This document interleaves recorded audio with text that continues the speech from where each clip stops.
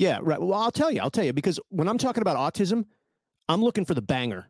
I'm looking for the thesis statement where people go, wait, what? What did he just say? There's no way that's true.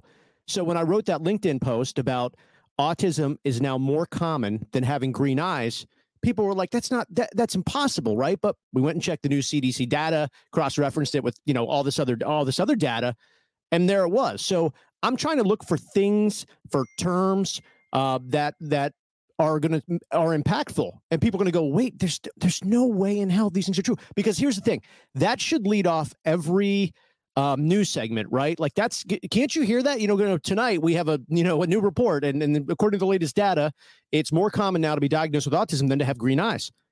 I'm telling you, America would just stop.